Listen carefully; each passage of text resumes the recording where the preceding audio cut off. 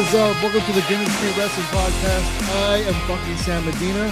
And hey, this week, Pratik and Xavier are on assignment, but in their place, I have from SportsKeeda Radio, comedian Kevin Kellam. Hey, how you doing? I'm sorry, I was eating an onion ring right before we started. I'm not going to apologize for it because I ordered French fries and they gave me an onion ring, which feels like a bonus. Does that mean that you're engaged to Burger King now?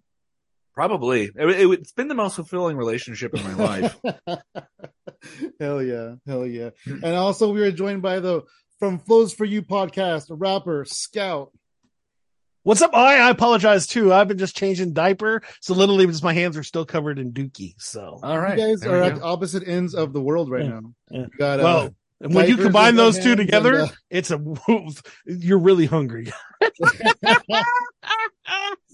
I'd be lying if I told you I haven't been a day where I had diarrhea on one fan and I was like, I'm really hungry.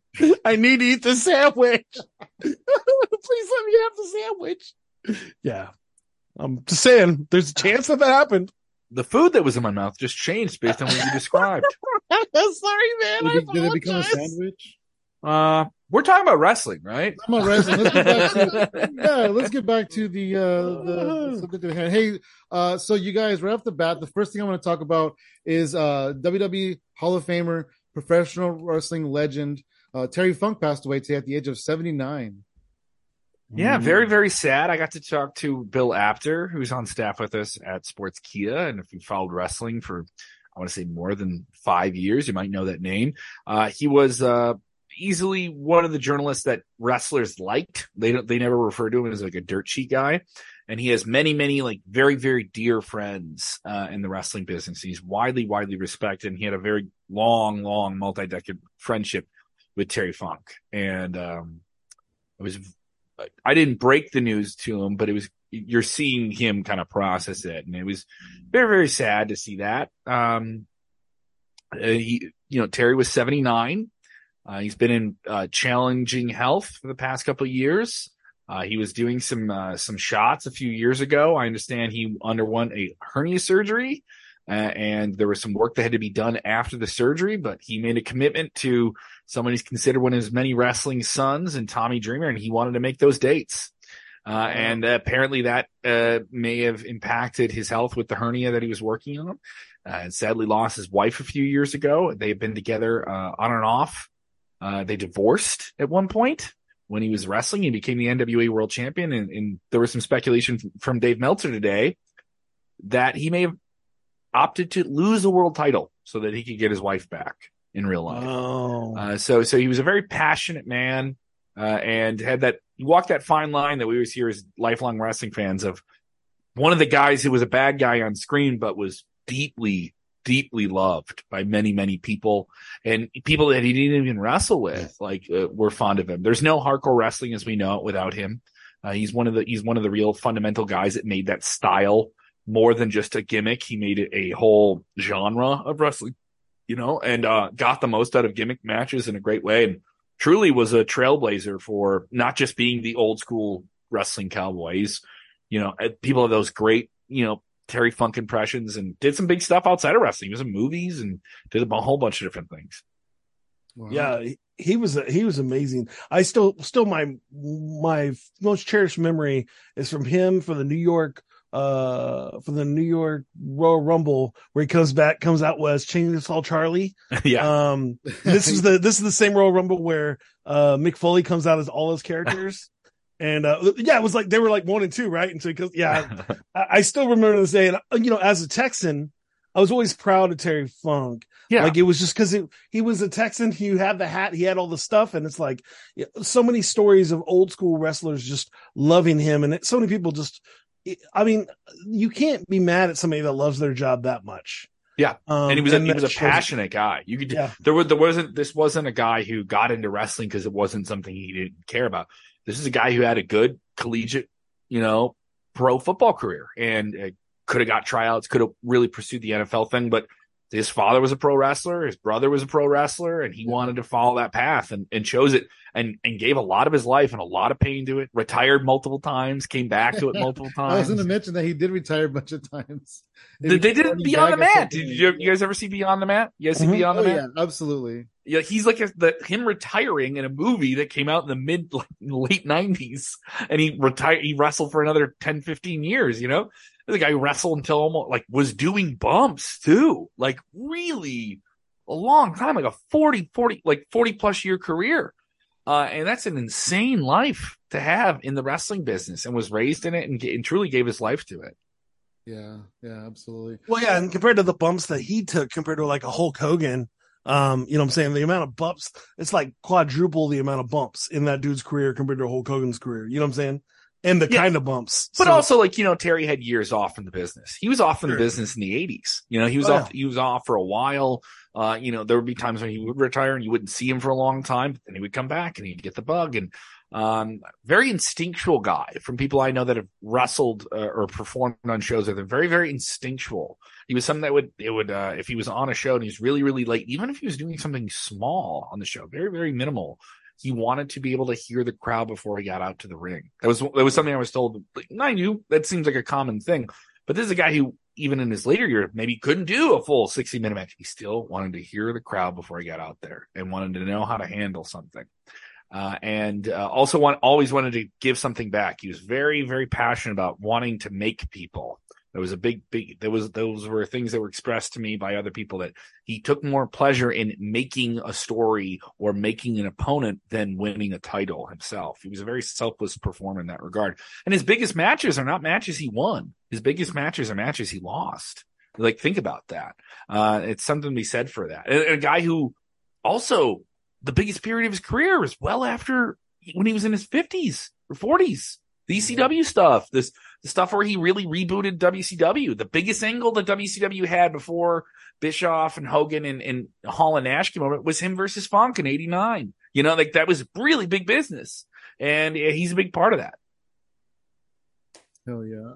I have a couple good memories. Well, I mean, I have one really good memory of Terry Funk about 10 years ago. I was at a convention and he was outside, I think with his wife or a lady. And I went up to him, and I'm in my 30s. I'm an adult ass guy, and I go to him about, "Excuse me, Mr. Funk." And my wife still to this day makes fun of me because she said, I went up to him like a 10-year-old. But he was like the nicest dude. Yeah. He was so nice. Yeah, but he gets it. You know, Mr. Funk understood the whole regimen and everything like that. But yeah, and that's just the way that, like, that's how much respect I had for the guy. I'm not going to be like, "Hey, what's up, Terry?"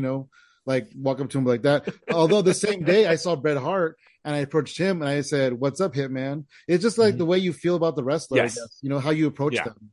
Yeah. And, everyone knew him as Funk. There was so I mean, he ran with it, and definitely has that name. So many people have that voice.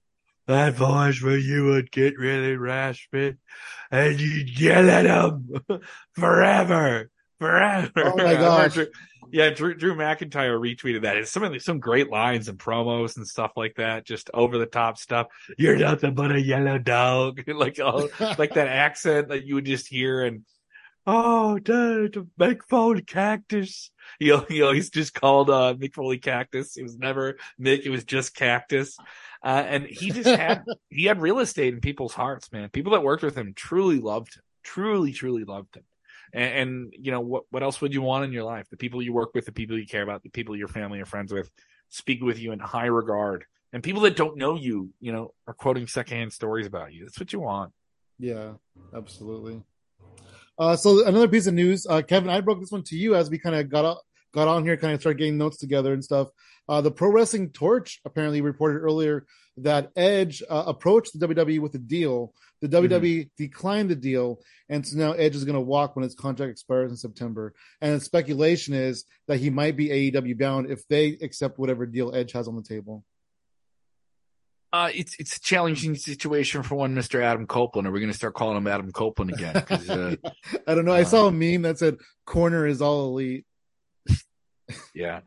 I don't know. I mean, he's a WWE lifer for me. He really, and I mean, it'd be very odd. He has more matches left. It's clear. You saw the way he was moving, but I mean, he even noted in interviews with eCanada, where, by the way, SmackDown, this final match he did with Sheamus was very well received. They did a very, very big TV rating in Canada with that. And a great match, by the way. He's only going to wrestle a handful of times a year. He's going to go out there and try and give you a really, really special performance that he got one with Sheamus. And they treated it like a send-off, but it did feel abrupt. Am I right? Like, it was like, this isn't on a pay-per-view. This hasn't been built up to. This has just been, hey, by the way, Edge, one of the greatest of all time, is going to have his final match this Friday on TV. Well, the way that it was kind of like presented online, but I guess with other people wasn't official, was that Edge's doctor came in and said, this is your last match. Absolutely. No more matches from this. But that's not kind of how it played out. It just played out where it's last match, contract is up. Yeah. And he said it in the press, and he said, as far as he knows, this is the last match. Cut the post-match promo, said this is the last time you'll see me here in Toronto, likely. And he's also been public since WrestleMania season. Like, I don't have more than a few of these left. I mean, he kind of said that when he came back originally. The fact that WWE would turn down a deal is odd. Like, what were the parameters there? What did he want? What did they want? Why was it something where, is this an influence of Endeavor now? A company that's coming in that has a controlling stake in the company and didn't when he returned to the company in 2020. That was a great return. There was some good and bad in this last little run here, but I mean, for the most part, very good. He made a lot of people along the way. I mean, Judgment Day. Yeah, he did. Like the biggest thing, the second biggest thing. They're not that big without. In retrospect, I know everyone said the Judgment Day thing wasn't working even with Edge in it, but in retrospect, they're not that big without him. They need the slingshot of that to get up and be what they are. Originally, to get off the ground, absolutely, I do agree with that. Yeah, because if they started with those dudes without him, it would have flopped. I don't know if I can't say it would have flopped. No, I don't know if it would have flopped. You would have Finn Balor in there too eventually. No. If you started without Finn Balor, you never know. You think so? No, because Dom had the heat, and you could have done all these different things. But Edge gave it gravity. He really pulled you into it because he was somebody that you were going to care about because it's Edge, right? He's been around forever, and for most people watching, maybe even longer than they've been alive or following wrestling. So, for WWE to turn down a deal, it must have just not been a good deal for WWE, or at least give them the leverage they want with a guy who's only going to wrestle a handful of times a year. The fact that he's under contract until the end of September, we got the same report saying that he's AEW bound. There's a lot of connections he's got in AEW, more than just Christian. One of the greatest tag teams of all time, one of the big tag teams during the Attitude Era, all that stuff, right? But the FTR are there, and he trained with them for his comeback. He didn't have that comeback. Oh, interesting. I didn't know that. Yeah, they trained him for that comeback. Wow. When I worked at WrestleZone, we were close. We basically broke the story on that, but we did it with some abbreviated idea of, hey, you cannot report it until this date. But part of the connection that we knew was, all right, who lives in this town? Why is there a ring there if there isn't a wrestling promotion there? And we started to, and part of the knowing it was the involvement of FTR being involved with a ring somewhere where there wasn't a local promotion and they weren't running a wrestling school or teaching classes. So who else was there? And then it was, all right. And then we were asked, all right, so what's going on. Can you not report it until this date? And we kept our mouths shut. But I always knew then that they were a part of him getting back into the ring. Yeah. Wow. Well, he mentioned them. He was in love with them on his podcast. Yeah. You knew that. I mean, I feel like I knew that too before it happened. And it was like, oh yeah, obviously those guys, he loves those dudes. It makes sense that those people he asked to go help him out. I mean, that's kind of his style, the throwback style. Yeah. And also it lends itself more to the limitations he might have as someone who has a neck surgery and is going to take select bumps and do things in a very selective way, and bring the heat down, bring the heat up, they call it compression. Some people do, uncompress, decompress, that type of stuff within a match. And Edge would need that at his age. I don't mean that in a disparaging way. It's just the way it is. Yeah. No, that's true. Yeah, Edge doesn't have this moves. Again, I'm throwing back to Mr. Hulk Hogan, who had 3 moves. And, when I was telling somebody, I was like, back in the day when you came back as in your 50s, it was fine because you only had to do 3 moves and do your bumps. But when you're like an Edge kind of player at this age, also, I don't know if wrestling fans today would accept that. Oh, they wouldn't be cool with it. Yeah. No. Well, it matters who it is. Yes. Who it is. The Ric Flair, we could care less about. For years, Ric Flair do whatever he wants, and we would woo it and love it. But also, if you're going to bring him into All Elite Wrestling, how special are you going to make it? How are you going to do it? How he can't go by Edge. What are you going to call him? Is it going to be Adam Copeland? How are you going to merchandise it? How, even if it's for a short run, how are you going to make it special? Is it something he needs to do in AEW? There's some people in AEW that think it's going to happen. There's some people in WWE that think it's going to happen. And he's going to prove his point if he goes over there and say, you should have just given me what I wanted. But there's a lot of factors to this we just don't know on the surface because this story is so fresh. Once you guys told me about it, because I had to deal with the Terry Funk story earlier today, and I was kind of hearing some rumblings of a big story with Edge was going to come out later today. So when you told me, I was like, oh, okay, all right, there we go. All right, that makes sense. Wow. But I'm surprised. I'm surprised that WWE can't figure out a deal to make him, if I was WWE, I'd find a way for him to have the send off of Philadelphia at WrestleMania. If 2 nights of WrestleMania, do a big match there. Have it be a match that plays on your strengths and can hide any weaknesses you feel you have as a performer, and do it with a name and make a guy at WrestleMania, or a big show outside of that, Mm-hmm. It just felt abrupt, even though I think WWE did a good job. They made it feel like an event, a moment, a momentous thing. And Sheamus was the right guy to work with, and they had a great match and they got a lot of time and they did it, on a big platform. SmackDown is the most watched show on wrestling television across the map. So, and if anyone says, oh, they did him dirty at the end, no, they didn't. They did not do that. They did not do him dirty. It's ridiculous. They always treat him like a big deal when he was on TV too. They did. Yeah, absolutely. They should bring him in as Edge Cage and make him Christian's brother. I was saying the same thing. They should Adam Cage. You're Adam Cage now. Yeah. Or Christian Cage Jr. Edgeosaurus. He'll be Edgeosaurus. Love it. That is great. He won't be Luchasaurus. He'll be Edgeosaurus. Well, and then he can just replace Luchasaurus. What time? He'll take off the mask. He'll take off the mask. That wasn't Luchasaurus the whole time. Yeah. That was a whole different man. Isn't Luchasaurus like 7 foot tall though? Yeah, he's a tall guy. Yeah, you would notice. You would notice it. That would be the funniest. That'd be the funniest part. They would show a shot where Luchasaurus is standing beside him, Cage is there, and then they cut back, and then it's still the same mask, but now he's 6'2".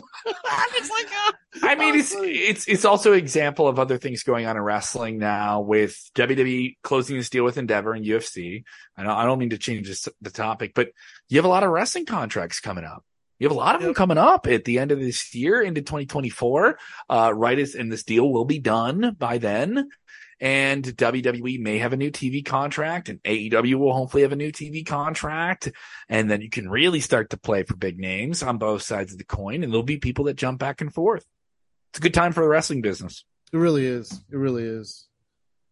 Hell yeah. Speaking of good time for wrestling business, we have the biggest show that's of all time. Is it? I mean, they say all time. Is it the biggest of all time? I mean, I guess if you don't count that show in South Korea. Was it North Korea? No. North Korea.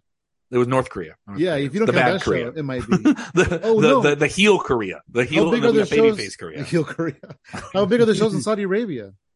Oh, they're pretty big. The show you're referencing in Korea was Collision in Korea. Yeah. That's what it was dubbed at, but it was the Peace Festival. It was marketed as a VHS tape to us in the States as Collision in Korea. But at the time, it was something that the North Korean Communist government organized through Antonio Inoki as a peace festival that featured talent from New Japan Pro Wrestling and WCW, and hundreds of thousands of people attended, but no one bought tickets because they were forced to attend. It was mandatory. Yes, and Dark Side of the Ring has a big episode on. So we bring this up because AEW All In's doing Wembley, London. They're going to have over 80,000 people there. And you have some debate about this, and Tony Khan was on the record on the media call this week saying that, we'll report it above the board and everything will be above the board. And him and Brandon Thurston of WrestleNomics, who asked the question, said, you won't, he had a little quippy thing, but Tony Khan didn't. Some people misquoted him, saying you're not going to quote your number as being everyone in the building, not just people who paid. And so there's been some shots at WWE and their attendance records not being above the board or legitimate. Was the WrestleMania 3 record in Detroit, Pontiac, Michigan, with Hogan and Andre headlining, was it actually 93,000? It was around 87,000. Meltzer's challenged that. The number they have at WrestleMania 32, where they broke that record with 101,000, was that a legitimate number? Here's the fact of the matter. Everyone's going to say this is a sign that AEW is bigger than WWE because look at this one number. You still talk to fans in the UK, and this isn't a shot at anyone who loves themselves from AEW. They're still the alternative. They are still number 2. And you look at all the market share, you look at all the merchandise, you look at all the different things. If WWE wanted, they could play Wembley. And if they wanted to build to it right, they could.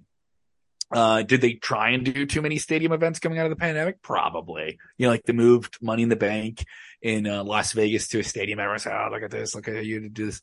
But, you have a problem here because, coming up, we're going to have Payback here. And you have AEW doing a stadium show this weekend coming up here on the 27th. And the next weekend, they're going to ask you to spend more money on another pay-per-view. 2 weekends in a row with the WWE premium live event on a very accessible, not pay-per-view platform that you just pay $10 flat for a month. And will you be able to, fight for the people that are in between? They haven't just picked a camp with 3 letters on it. It's a challenging situation that AEW puts them in, but the fact that they're challenging WWE in some way, I find that intriguing. Does this make them bigger than WWE in one night? No. And no one's going to be bigger than WWE in one night. It's unreasonable. Did they put a good card together? Yeah, they did. And I think it's a fair card, but it doesn't have that one match that goes, look at that. Look at that. Though they built to a lot of different things that I saw on Dynamite, I do feel like there's just something missing on this card. There were some dream matches that I think fans wanted. There isn't anything that there's names in some combinations together that are fairly interesting, but it doesn't, if this is supposed to be their Mania, does it feel like their Mania? I don't think so. I agree. I don't think so either. That doesn't mean I'm not going to watch the show. I'm a big no, it's going to be a great card. It's a great card. Yeah. It's a great show. But I was more excited for some other shows they'd done than this one. You know what I mean? Like, and those were shows that weren't in a stadium with 80,000 people on it, And it was something they said, like, at least there should have been a counter on how many times they said we sold 80,000 tickets. And good for them. They want it to feel like a big deal. And they did some good go home stuff on Dynamite this week. But I don't know. I just, they could have done Omega and Ospreay again. Maybe that's just a deal where they have to save it for another New Japan Tokyo show. They could have done some big matches. They didn't do them. I think Punk and Joe will be interesting, but it's a match you've seen before. It's going to be a cool show. Jericho and Ospreay, I think, will be surprising. Jericho will remind you that he's Chris Jericho and can still go. But you know what I mean? Like, am I wrong? Am I wrong here? No. Jason, about like, you know what I mean? Where is your Hogan Andre on this if you're doing a stadium show? Yeah, that's what I was gonna say. I don't see a Hogan Andre. I don't see anything that's gonna be like. I mean, again, the build up for the MJ Adam Cole's been dope. Like, so good. I love even the commercials, like where he's like pretending like to enjoy doing a video game commercial. Like, I mean, everything he's doing is golden, but he is not. That is not Andre Hogan. That is a really cool wrestler with really cool wrestler, exciting stuff. But it's not like something that's like, oh, I'm going to remember this 20 years from now. And I'm not. And what's this? And AEW's had this pattern before too, where they get to a show and it just feels like something's missing in the build. Like, it's there. Some stuff is dialed in really good, and they can do some big stuff. And they have a lot of 6-man matches. So you had, like, especially this week on Dynamite, you had at least 4 or 5 segments that have like 6 or 7 people in them, and like pairing up for big tag team matches and stuff. And it'll be a wonderful show. I don't think, outside of some stuff they had to do in the pandemic and there was injuries and stuff, like, had they been really, maybe 2 pay-per-views have been less than the standard I think they've set. This will be a spectacle. Seeing them in front of that many people will feel special. That will be the appeal of the show. That'll be what people are talking about. And I think they'll make their mark with it. It just, right now I'm like, where is this missing thing? And I feel like I'm nitpicking because it's not a bad card when you read it out loud, right? You're getting some special stuff on it, but it just, where's your big showdown? You're doing an angle with MJF and Cole for the world title. But they're also going to be in a pre-show match that's just like an angle that's going to get to the end of the show, which is kind of intriguing. And so there's some clever things they're doing, but I'm not saying they have to do everything like WWE, because clearly that wouldn't be cool either. They'd be doing everything. I know I'm being a little critical, but I kind of came out of this week's Dynamite that we were literally fresh out of thinking, like, there's something missing. There's just something Kevin, missing in this situation. Like, I mean, if you were like, is there anybody that you could pull up and put in AEW that would give you that feel? Because I don't know if there's anybody. I mean, they don't really have anybody larger than life. Yeah, there's not. I mean, unless they grabbed a bunch of like Their stories, I mean, they have big names, they have stars, but their stories are what they kind of focus on, and then they want to pay it off in big matches. And the issue is they got so many people to get over that they're doing this faction thing. Yeah. So some people can get lost in the shuffle, which has obviously been a clear issue they have. Do they have the same fluidity week to week? They just don't. In terms of stories, and WWE's dialed that in under Triple H. You kind of know where things are going, and once you get there, you're excited to get there for the most part. For the most part. I'm not saying everything in WWE is perfect. The women are underserved, all these different things. But I mean, there's just names in AEW that don't feel like the stars they were some time ago. You have some people that are coming back and reestablishing themselves, like CM Punk. Also, have some injuries going on. Bryan Danielson's out. There's a few other people that I can't think of who, but and then Ray Phoenix, the whole travel issue with him. Yeah, they had to write him off the show and have him get injured by the BCC, and they're gonna. I mean, the thing is, this show's gonna be great. I really, really think they're gonna put on a great show, but it just has that. It has that sense of, can you make the pomp and circumstance bigger than the ticket you sold? And obviously, if you're in the UK and you're going to this, you're gonna have a great time. I mean, I've never been to an AEW show where I left and I felt like that was missing something, But I'm saying that now. I got my tweezers out.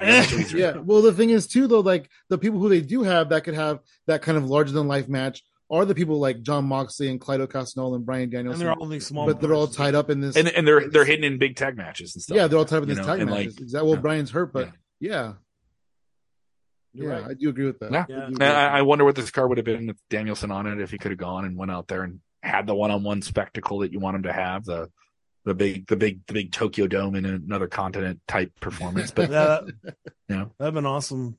That would have been great. It's well, I think about it, and this is just going back to the idea of the 80,000. Well, I remember I'm from San Antonio, so I remember the whole Alamo Dome thing where they were literally giving away. It was like you buy family tickets, you get a pack of 5 for $10. Which are you talking about the Rumble? Which Rumble are you talking about? The first one, the 97 one. Oh yeah. The one where Tom won the title back. It's a totally different thing. And there's been some people who have told me is there, are they doing some ticket deal type things and stuff like that? But the tickets moved at for the show at such a high clip. Yeah, that makes sense. And they really, really proved that they have a higher share of the market in different areas. And also another thing that's worth noting is they haven't ran there at all. They haven't done, this is the first time they've ever ran Europe. That's awesome. This isn't like they've never ran a stadium before.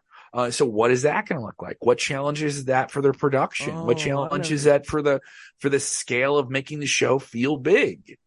Does it live, if you run a stadium now, you're going to start comparing. It's one thing to run a weekly TV show and everyone's going to make the comparisons to WWE, which are just natural. They're just natural. Casual fans are going to do that. Somebody who's watching AEW for the first time who says, yeah, I'm going to go to the Dave & Buster's in town and watch it where they're going to have these things.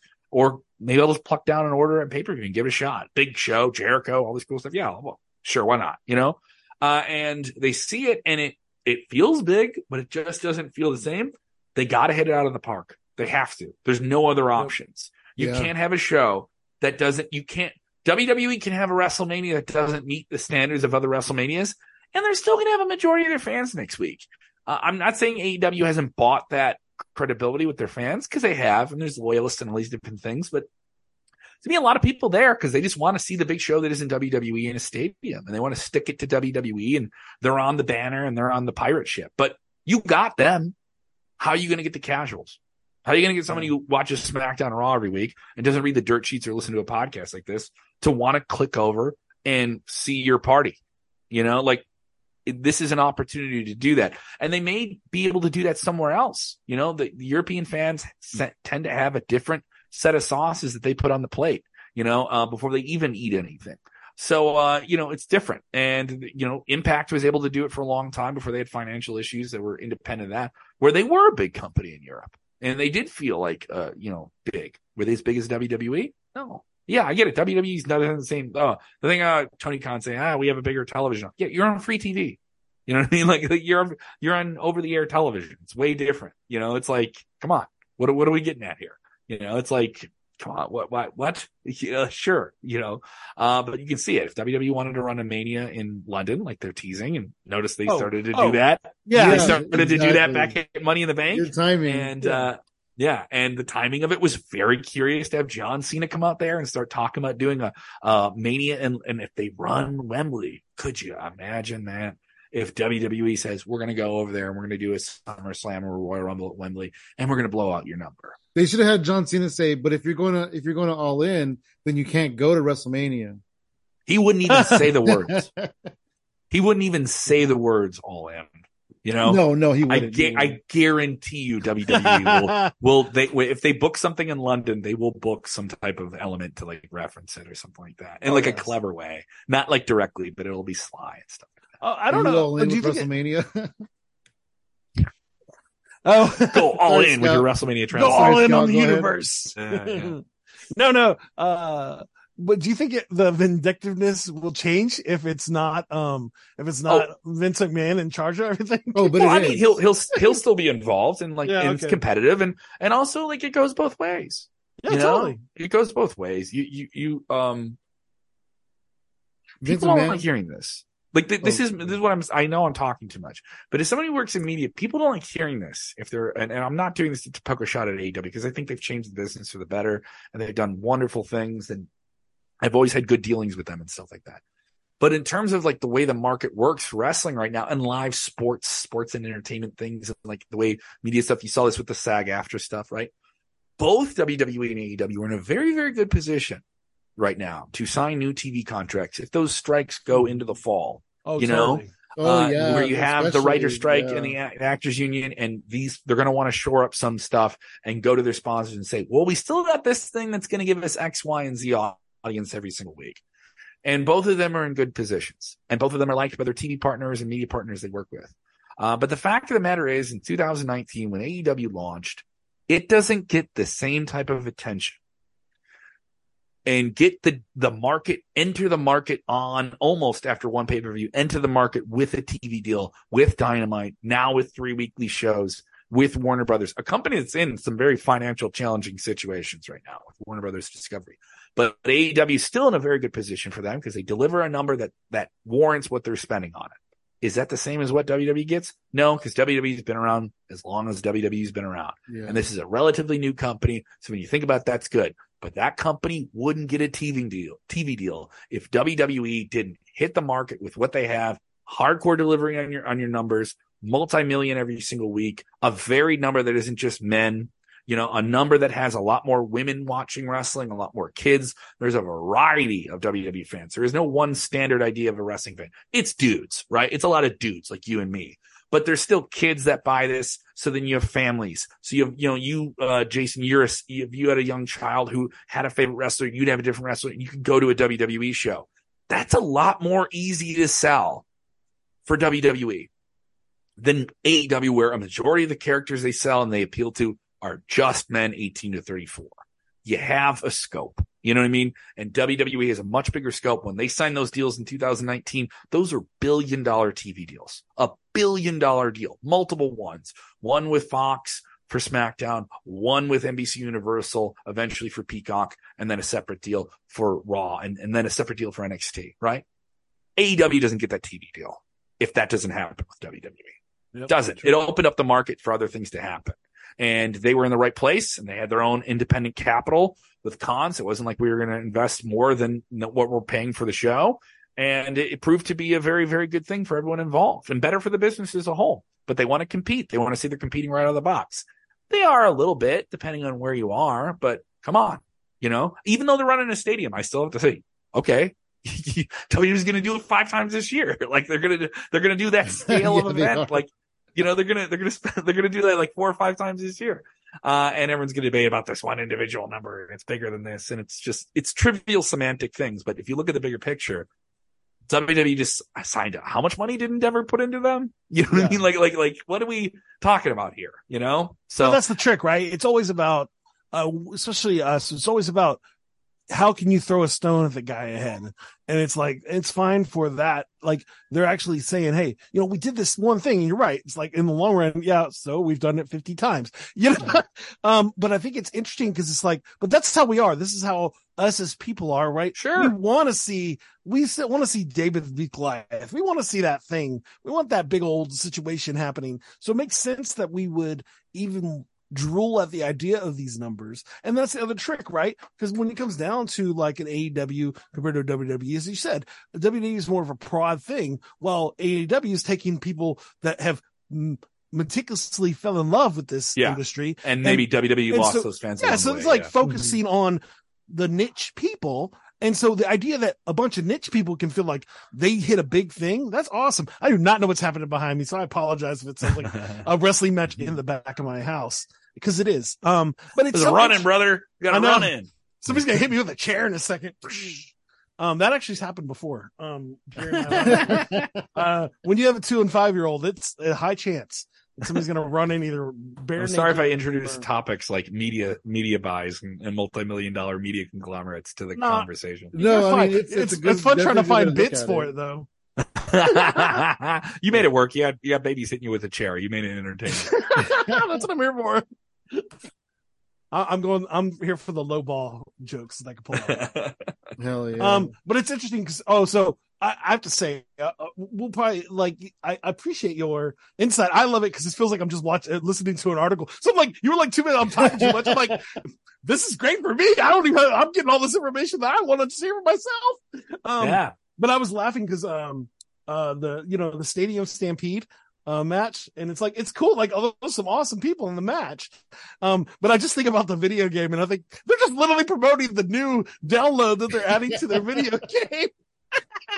But I wonder if they're going to pull it off the same way as they were going to pull off the ones in and the one in Florida, because, that one, they understood that venue because of that. But I mean, I guess in theory, this venue is kind of the same because Jacksonville plays there too. So I don't know. It's just interesting. I said, I love the idea of that kind of, just ridiculous kind of match.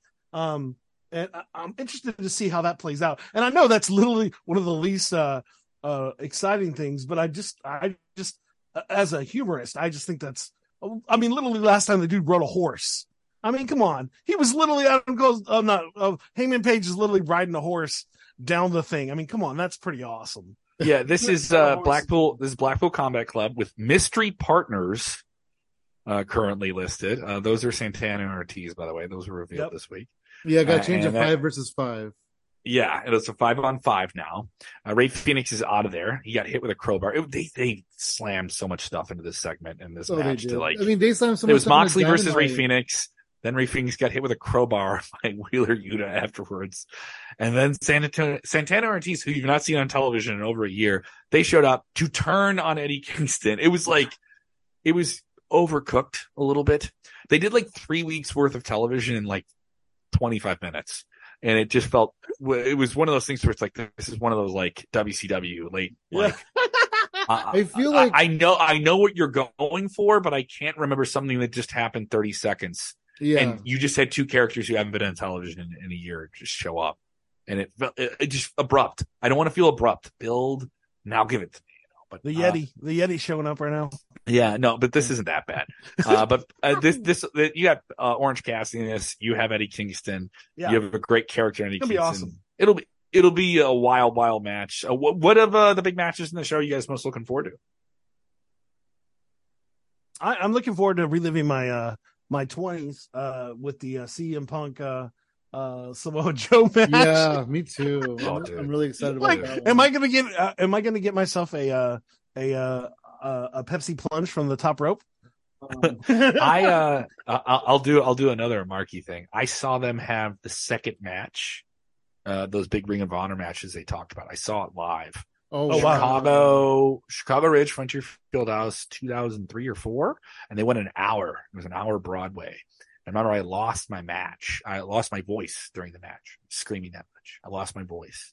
And they're doing the Real World's title thing, which is an angle, they want to add more to it than just another Punk Joe match.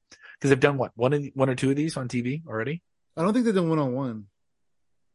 They did. No, they did a tag team. They did a one. They did one-on-one for the Owen on Hart TV once for the Owen Hart tournament. Yeah, and they did a tournament match. Yeah. And that was a good match. And you had two older guys, but they still could go out there and brawl and hide everything. Everyone says Punk can't go. He can. Is it easy for him to get a guy like Joe over his shoulders for?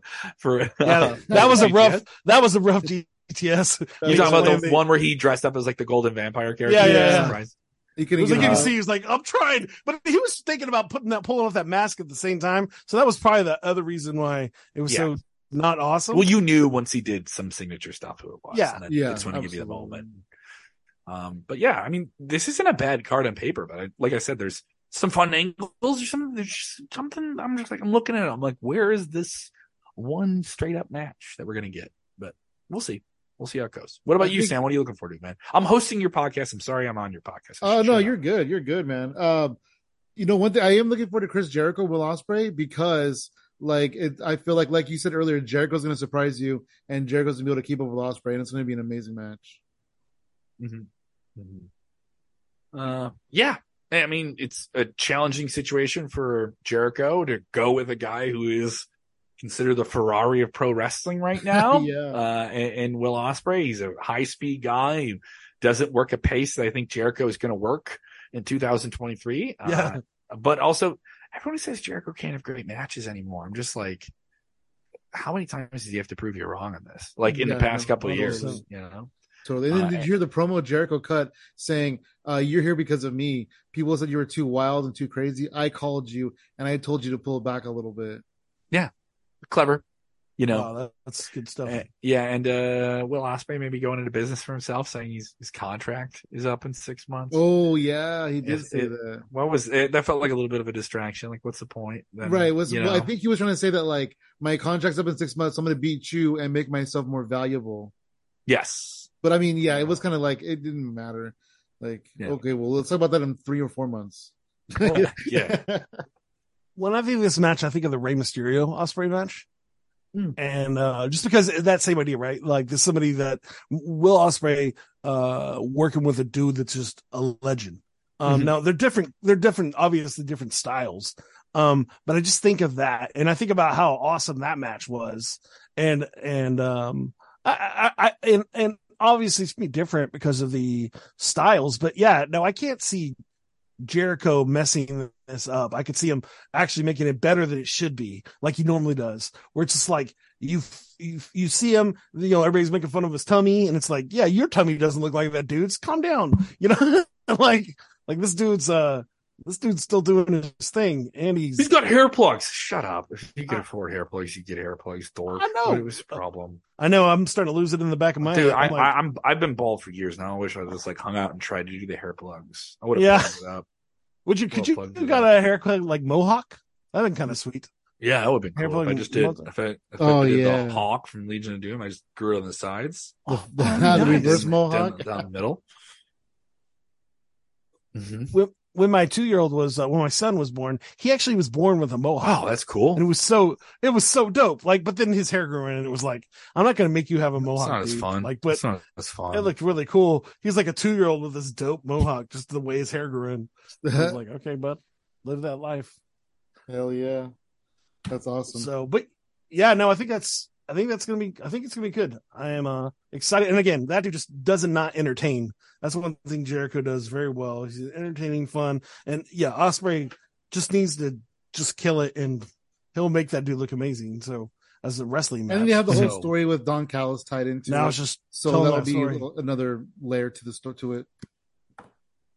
It'll be really good.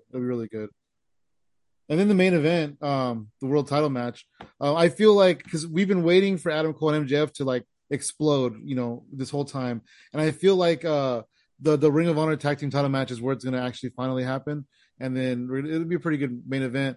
But like you said, it's not going to be like the match, the thing that we're going to be talking about in 20 years. I mean, I hope that they don't. I love this idea. I love this idea that they're just going to be best friends. I do too. I didn't like it at first. That's one thing I love it.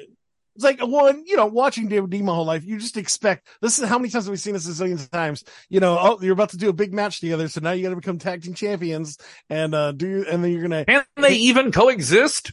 Oh yes, over and over again. They do it in the men's, do it in women's, they do it in everybody. And so I love the idea of just refusing to let them hate each other. I love it. Well, when this first happened, I was super annoyed by it because when AEW first started, they did the same thing with MJF and Cody. And as soon as like they started, I'm like, oh, he's turning on him. And then like it felt like the same thing, and now they've made it seem like more Cole's going to turn on him. Yeah, and now they're keeping guessing. Now they're like, what is going to happen? And I'll give them that. They really did do a good job, and both those guys did too. And all these vignettes and different things they filmed where the real story got told, and then they did the tag matches where they did simple things that really showed you they worked together as a team. Look how they get along. They did wrestling things to make it work. There's both sides of the coin. You got sports entertainment stuff with the vignettes, and you got a whole lot of wrestling stuff inside the ring with the two of them. And they kept you guessing. Even this week, that was the go home. Is kept you guessing. Still guessing. Because these guys are going to open the show on the pre-show with a tag team title shot against Aussie Open, and then close the show in a world title match against each other. And that's like 5 or 6 hours. That's going to be a long time apart. That's crazy. Yeah, and what we're not expecting is Adam Cole could join the Kingdom when it's all said and done. Maybe that wouldn't be very like end of the pay-per-view, end of WrestleMania worthy, though, to tell you the truth. I don't know if it is. I don't think it is. I don't know if it is. I mean, certainly you got to see something compelling happen and a turn, and is MJF going to villainize himself yet again and get back to being a red hot villain that everyone wants to chase. And then whoever's going to win is going to defend the title a week later. That's another thing. How does this pay-per-view build to another pay-per-view the next week? There's only two matches announced for All Out. Yeah, it's 2 matches. It's Powerhouse Hobbs versus Miro and Darby Allin versus Luchasaurus for the TNT title. And what do you do on this pay-per-view that sells another pay-per-view? Does this pay-per-view just kind of become a whole set of angles for another pay-per-view the next week at United Center in Chicago, where I'm going to be? Maybe I have some selfish intentions there. I want to know what matches I'm getting. Yeah, I could imagine somebody else coming and barging in and destroying the end of that match, and then they work together to end it, and then that ends up adding a whole new person into the story, which I could imagine that, especially if you're going to be doing a pay-per-view like that quick. So you need something that insane to really build a big match. You know what I'm saying? Which if they won the titles, right, then they could, but why would anybody care about ROH tag team champions for a thing? But I do imagine, like, if somebody crazy came in now, like if we're back in the day, right, this would be a perfect situation where where the Wolfpack comes in and destroys things. You know what I'm saying? For this match, because they're loving each other, they're showing no cracks, and then some kind of Wolfpack situation comes in and just decimates them. You're totally confused of why those people are there, and then that sets up a match that could be cool. But it's pay-per-view. Like you got to give people some payoffs and stuff like that. Do you want to end on a big question mark like that? It's a very challenging thing. It is, yeah. Very challenging thing. That's why I don't book pay-per-views. Yeah. Nope. That's why you pay for them, right? Yeah. Exactly. Hey, Kevin, I know you said you're on like a time frame. Did you want to stay on and a little bit here? Do you want to jump out of here, or? I'll hop out because I got some food I got to eat. I got to zip over to an open mic and all that good stuff. But check out what we're doing at SportsKeeda, SportsKeeda.com. SportsKeeda.com. We also have 2 different YouTube channels, SportsKeeda Wrestling, you search that, and SportsKeeda Wrestle Binge. Wrestle Binge is our weekly shows with Vince Russo, Bill Apter, Teddy Long, Dutch Mantel. Interviews, we just dropped some with Natalia. I just did an interview as well with Alex Shelley, the Impact Wrestling champion. That was a very, very good one. And we're doing some really, really cool stuff. We're on Snapchat. We're on Instagram. Audio podcast. I know you guys are audio podcast guys. I do weekday news for them. You guys, I jump into the weekly stories, and you get all those weekly audio versions. Really, of the I would be shocked that's what you do. I couldn't fathom that. Fathom that. It is my legitimate job. I'm like just sitting there going, "This is fun." This is like I don't have to search anywhere. Stupid. It is stupid to say to people as an adult man that I have to write off Royal Rumble as a tax work expense or something like that. Like they had to ask me, like, what were these events? Like, and I said, it is this, and it is this. And they're like, really? And I was like, yeah, that is something I have to say, and But no, I'm having a great So time awesome, and, all the cool stuff. And if you're just a fan of comedy, go check out Roast Battle Chicago. We're blowing up, dude. We're blowing up. We're going to be doing the 312 Hell Comedy yeah. Festival, Oh, in that's cool. Chicago with Nice. some cool names. Yeah. You ever Oh, do yeah. anything with the Q brothers? The Who brothers? The Q brothers. I've heard of. I can't say They're a that giant Chicago rap group, but they're known for their insane freestyles. And they we get a lot of people that come to the Roast Battle comedy show where comedians insult each other competitively, and they tend to be a lot of battle rap fans that just like that idea of people like verbalizing and competing with each other. We've had a lot of crossover with that. Yeah, that's amazing. Yeah, I wish I lived Chicago. Go watch our stuff. We have a Roast Battle Chicago YouTube channel. We have a full show we just dropped with Bobby Kelly and Hans Kim.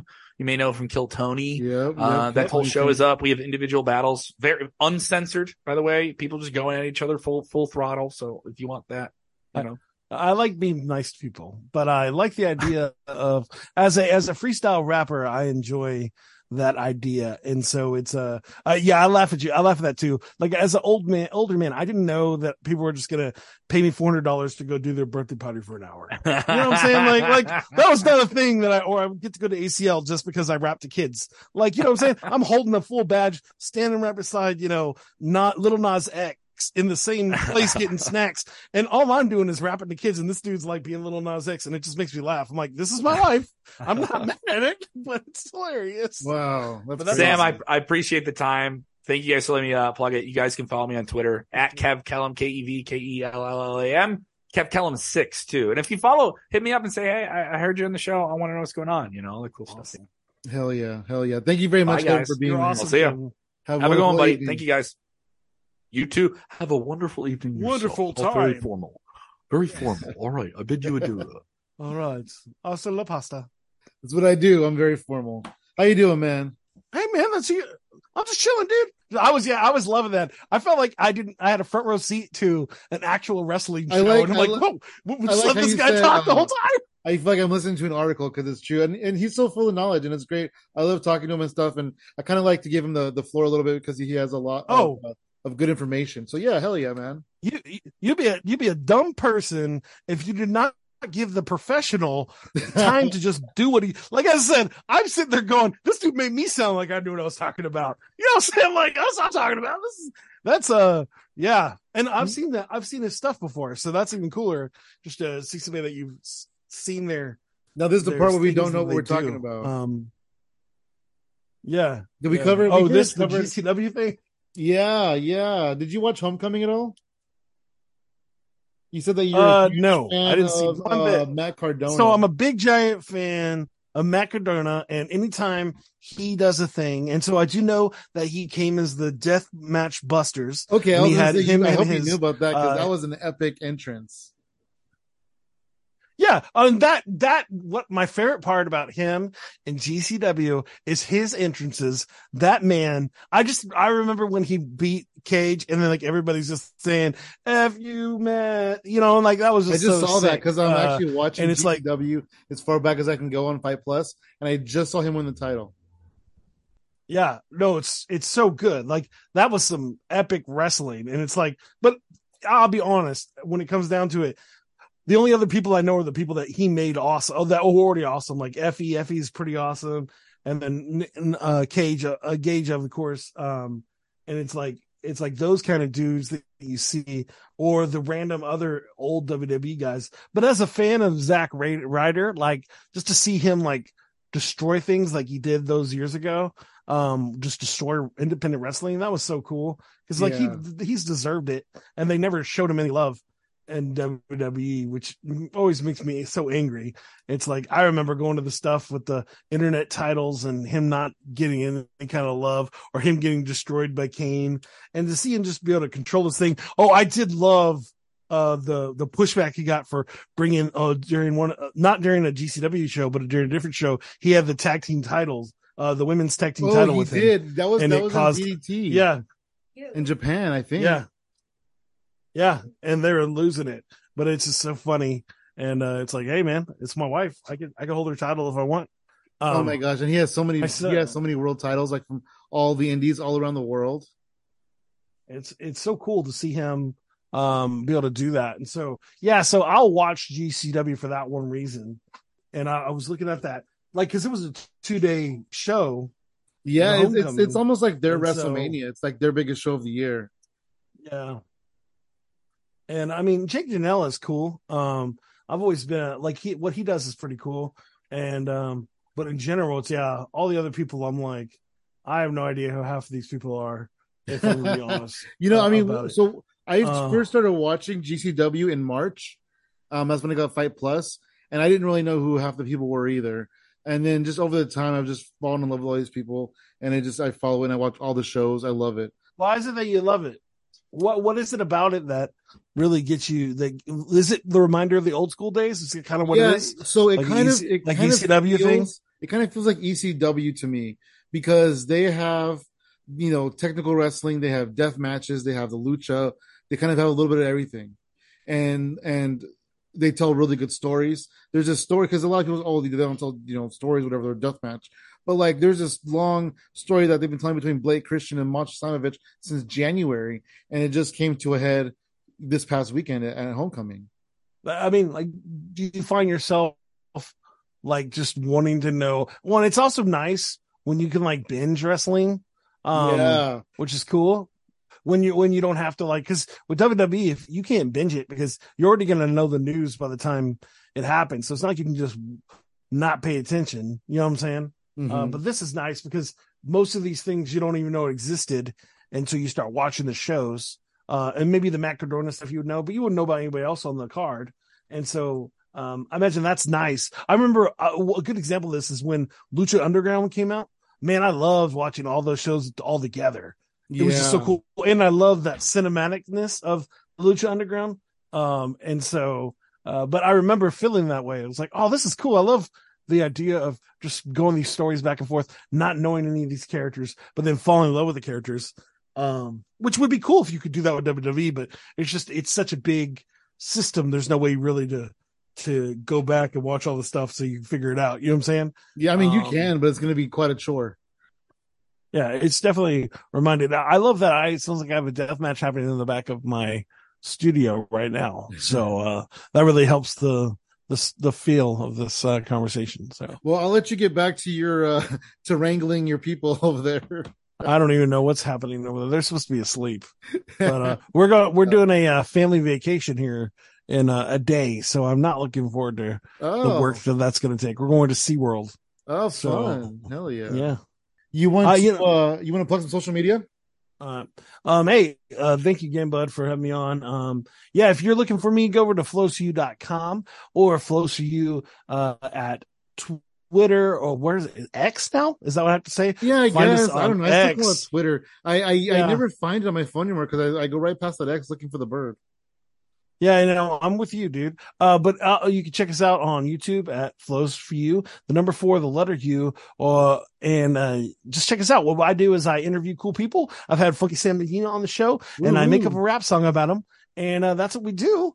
We do that every single Monday at 5 p.m. CST on every Monday, and on YouTube, on Twitch, and on Facebook. So if you want to check out and hear more of my dumb stories or my silly rapping, please come check us out. And again, thank you again for having me on to talk wrestling. I don't get to do this much. We don't talk wrestling on our podcast.